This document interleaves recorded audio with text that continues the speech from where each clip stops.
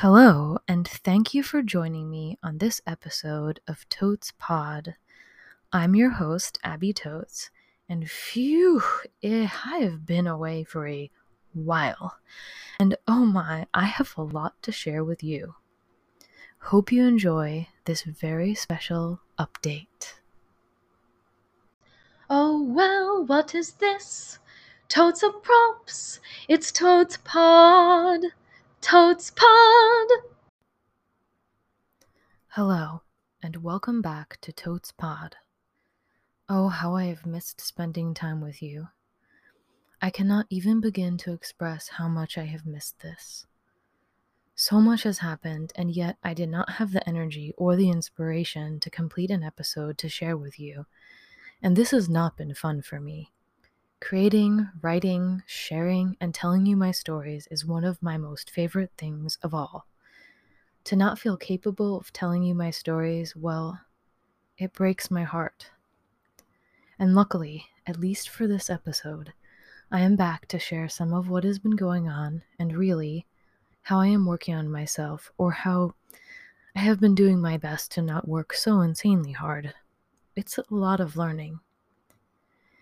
Basically, I have had a new job since April 1st of this year, and I am writing this for you on August 28th. I'm actually recording it on August 28th too. I luckily did produce an episode of Totes Pod on May 27th, the episode entitled At a Loss and Beyond Exhausted. Wow, I really did capture it all right there. Before I got the job I have now, I had another job. It was not the most demanding, and I did not feel as though I mattered. There was something exquisite about how not in demand I was at that former job. I would still get stressed when I had to prepare a bunch of work in advance, like around holidays, but overall, I was not very much in demand. I often felt like it didn't matter that I existed while I worked there, and this ate away at me.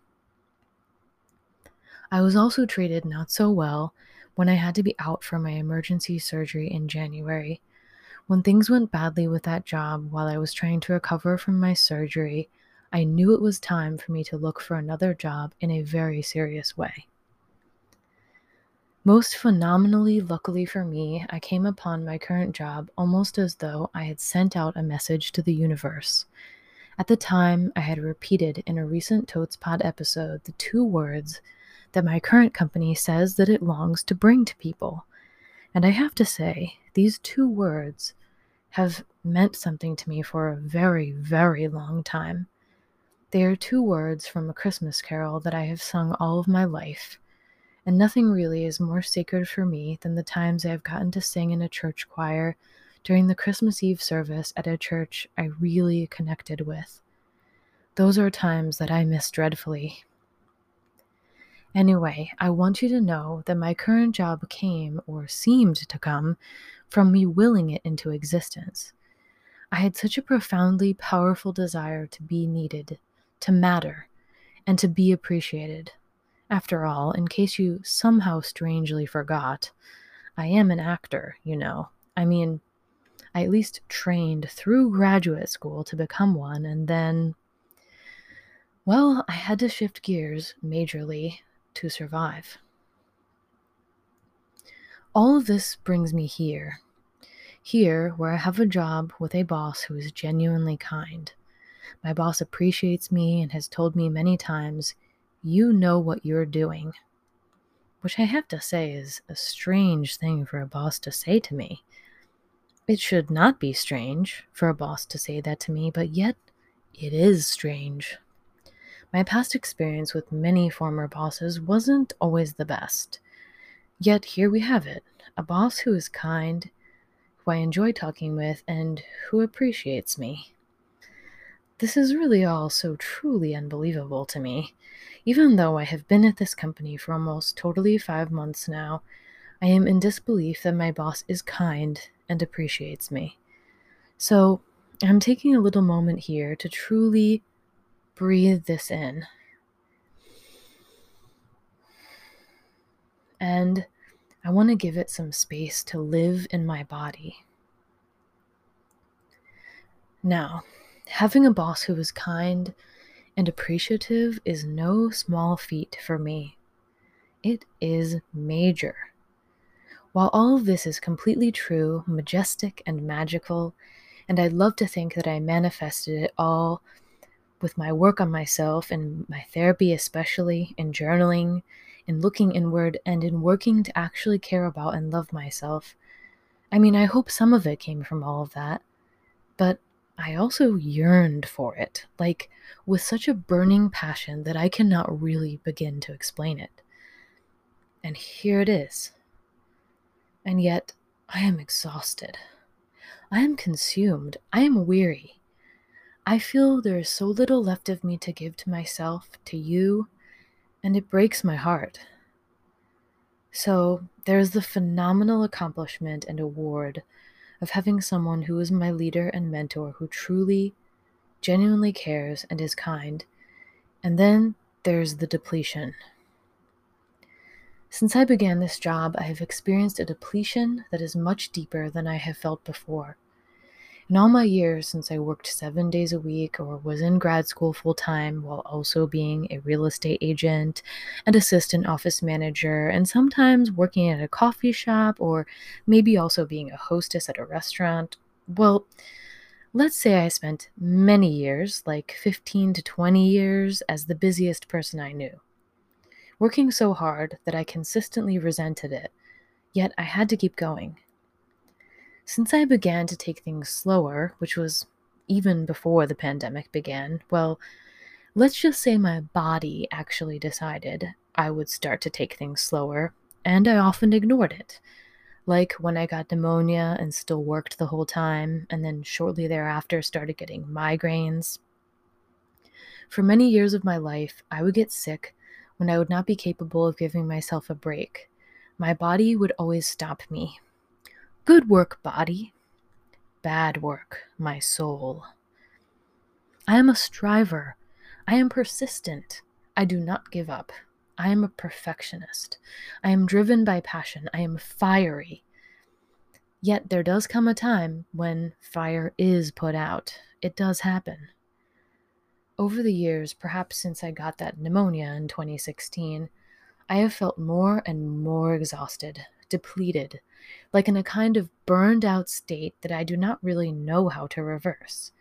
It has often felt like there was nothing I could do to replenish. I still do feel this way, and the insatiable need to replenish has reared its head yet again. One indicator of this is that I recently had a migraine for 2 weeks. This has not happened to me in years, yet it happened. I knew that it was a major signal from my body that I had to stop. Sometimes it takes me a while to learn what my body is trying to tell me.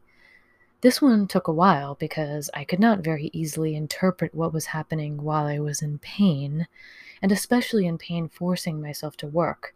It's not like one can just take 2 weeks off at the last second because their head is exploding in pain, and looking at a screen is sheer torture. Oh well. So, I did as many healing things as I could throughout the time while I was in pain. I did multiple yoga with Adrienne's called Yoga for Migraines, Yoga for Headaches, Yoga for Neck and Shoulder Relief, etc. I used all the essential oils. I used my CBD lotion. I used ice. I used heating pads. I used alternate nostril breathing. I counted my breaths in and out. I tried singing. Singing often heals me from pain. I went on walks to see if getting circulation going in that way would help. Obviously, I have very serious migraine medication. I cannot take any kind of regular medication that normal people take for my head. It will not work. But when a migraine lasts for days, even the best medicine cannot work. It's not great. I tried extremely hot showers, alternating with freezing cold showers, on and over and over. I drank peppermint tea. I drank unlimited glasses of water. Seriously, the list goes on forever.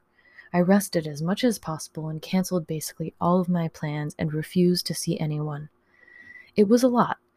Having the migraine is painful, but it is also exhausting, so I became more and more exhausted.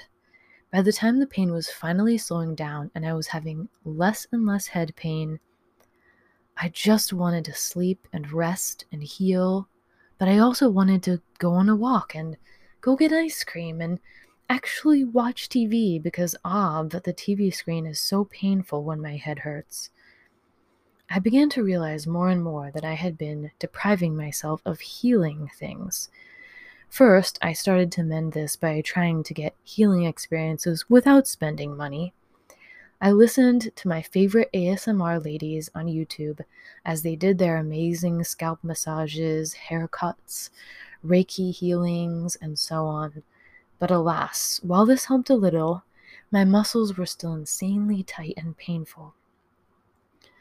I do self-massage with my face, jaw, neck, and shoulders as much as I can, especially when I'm in pain. But I needed my real massage woman who knows what to do about migraines. So I went to her halfway through my 2 weeks of headaches. I also went to acupuncture. And then when I was better enough, I got a manicure. I was basically like, forget deprivation. I mean, I am not rich. I do not have extra money, but I realized I need to make things where I feel cared for a sincere priority. Now, I feel like a little bit of a fraud because I've shared with you in the past that I decided finally to listen to my body and actually care for it, like in the My Body, My Instrument episode and in the surprising infinite power of my left foot episode. Probably in other episodes too, but the thing is, caring for myself in a genuine and continuous manner is something I've been trying to learn, well, forever, I suppose. Like putting myself first, which I still feel sounds selfish, even though I have been taught over and over that this is what one is supposed to do to actually be healthy and to be able to genuinely and effectively care for others. I am pretty codependent, and I was taught from a young age to care for others first, think of others first. And the thing about those lessons, while beautiful and while they may seem admirable, is that the implied lesson here is this: put yourself last. You are not important. Other people are more important than you. The health of others is more important than your health. Other people's needs matter more than yours. And so on and so forth. Also, this is a major reason why I struggle so immensely to learn boundaries. Oh my, there is so much to learn all of the time, and it is exhausting. Basically, I am 38 years old, and I am maybe only beginning to understand that I need to put myself first. And let me tell you, most of the time it feels completely impossible. Like, not even a thing I can consider doing. I am really, really trying, but my automatic way of existing when I am in the presence of anyone else, including animals like my kitties, is to put their needs immediately before my own, most of the time without me even beginning to notice that I am doing it. Also, maybe let's agree how society and culture and the patriarchy have a powerful effect on all of this. I have the sneaking feeling that many of you know where I'm coming from, and maybe know how this feels. Another maybe semi-sad note, I know that if I have kids before I learn to actually care for myself, I will lose myself in them. I will give up my entire identity to serve them. And that would be so insanely unhealthy for everyone involved. If I ever am so lucky to raise a child or be a true mentor to someone, I yearn to be able to genuinely and entirely care for and love myself first. I long to be a person who is whole in and of myself and not defined by any other person. This is so hard. The COVID situation was of no help to me here, or perhaps it shoved all of this in my face in a very rude manner. Either way, it is coming to light now more than ever, and I can no longer deny it or pretend it does not exist. I will not pretend to be okay, and I insist upon continuing my path toward actually, genuinely being my own self. It's gotten very confusing, as the person I was before is so different in many ways than the person I am now. I know, such an infuriating cliche by now, isn't it? But the fact remains, it is true. It is reality, and it is time to become the person I am now. Not the person I was, not the person I dreamed I would become, but the actual true me that exists now, with my real truth, and my real desires and my real limitations, which are insisting on being seen, especially by me. I can find a way to truly have myself there with me when I am in the room with another living being. I can be a person with needs and wants and desires, and my needs do matter. Even saying this right now makes me a bit uncomfortable, yet a part of me is starting to be grateful that I am making the attempt. I am sending this out into the world to you, in case you feel you don't matter or your needs are always secondary or tertiary to everyone else's. Well, I am telling you right now that you are wrong. You are worthy of love because you exist. I know it sounds so modern and ridiculous, but knowing we are worthy of love, especially from our own selves, is world-changing. This is a major thing that everyone needs. Actual, genuine love, acceptance, care. And while we are at it, I encourage you to give the deepest, most profound love and care to your inner child. Do it. Do it, my friends. You may have a lot of pain inside of you, but you can begin to heal. Thank you for listening to me and for being here with me. I am forever grateful for you, my dear listener. Right now in my life, my biggest joy is to write and record these stories for you. Thank you for making it possible by spending time here with me. I hope my next episode won't be so far off this time, but I am not making any promises yet. This has been Totes Pod. I'm your host, Abby Totes. Until next time. It's totes time to go, as always. A heartfelt thank you from Totes Pod.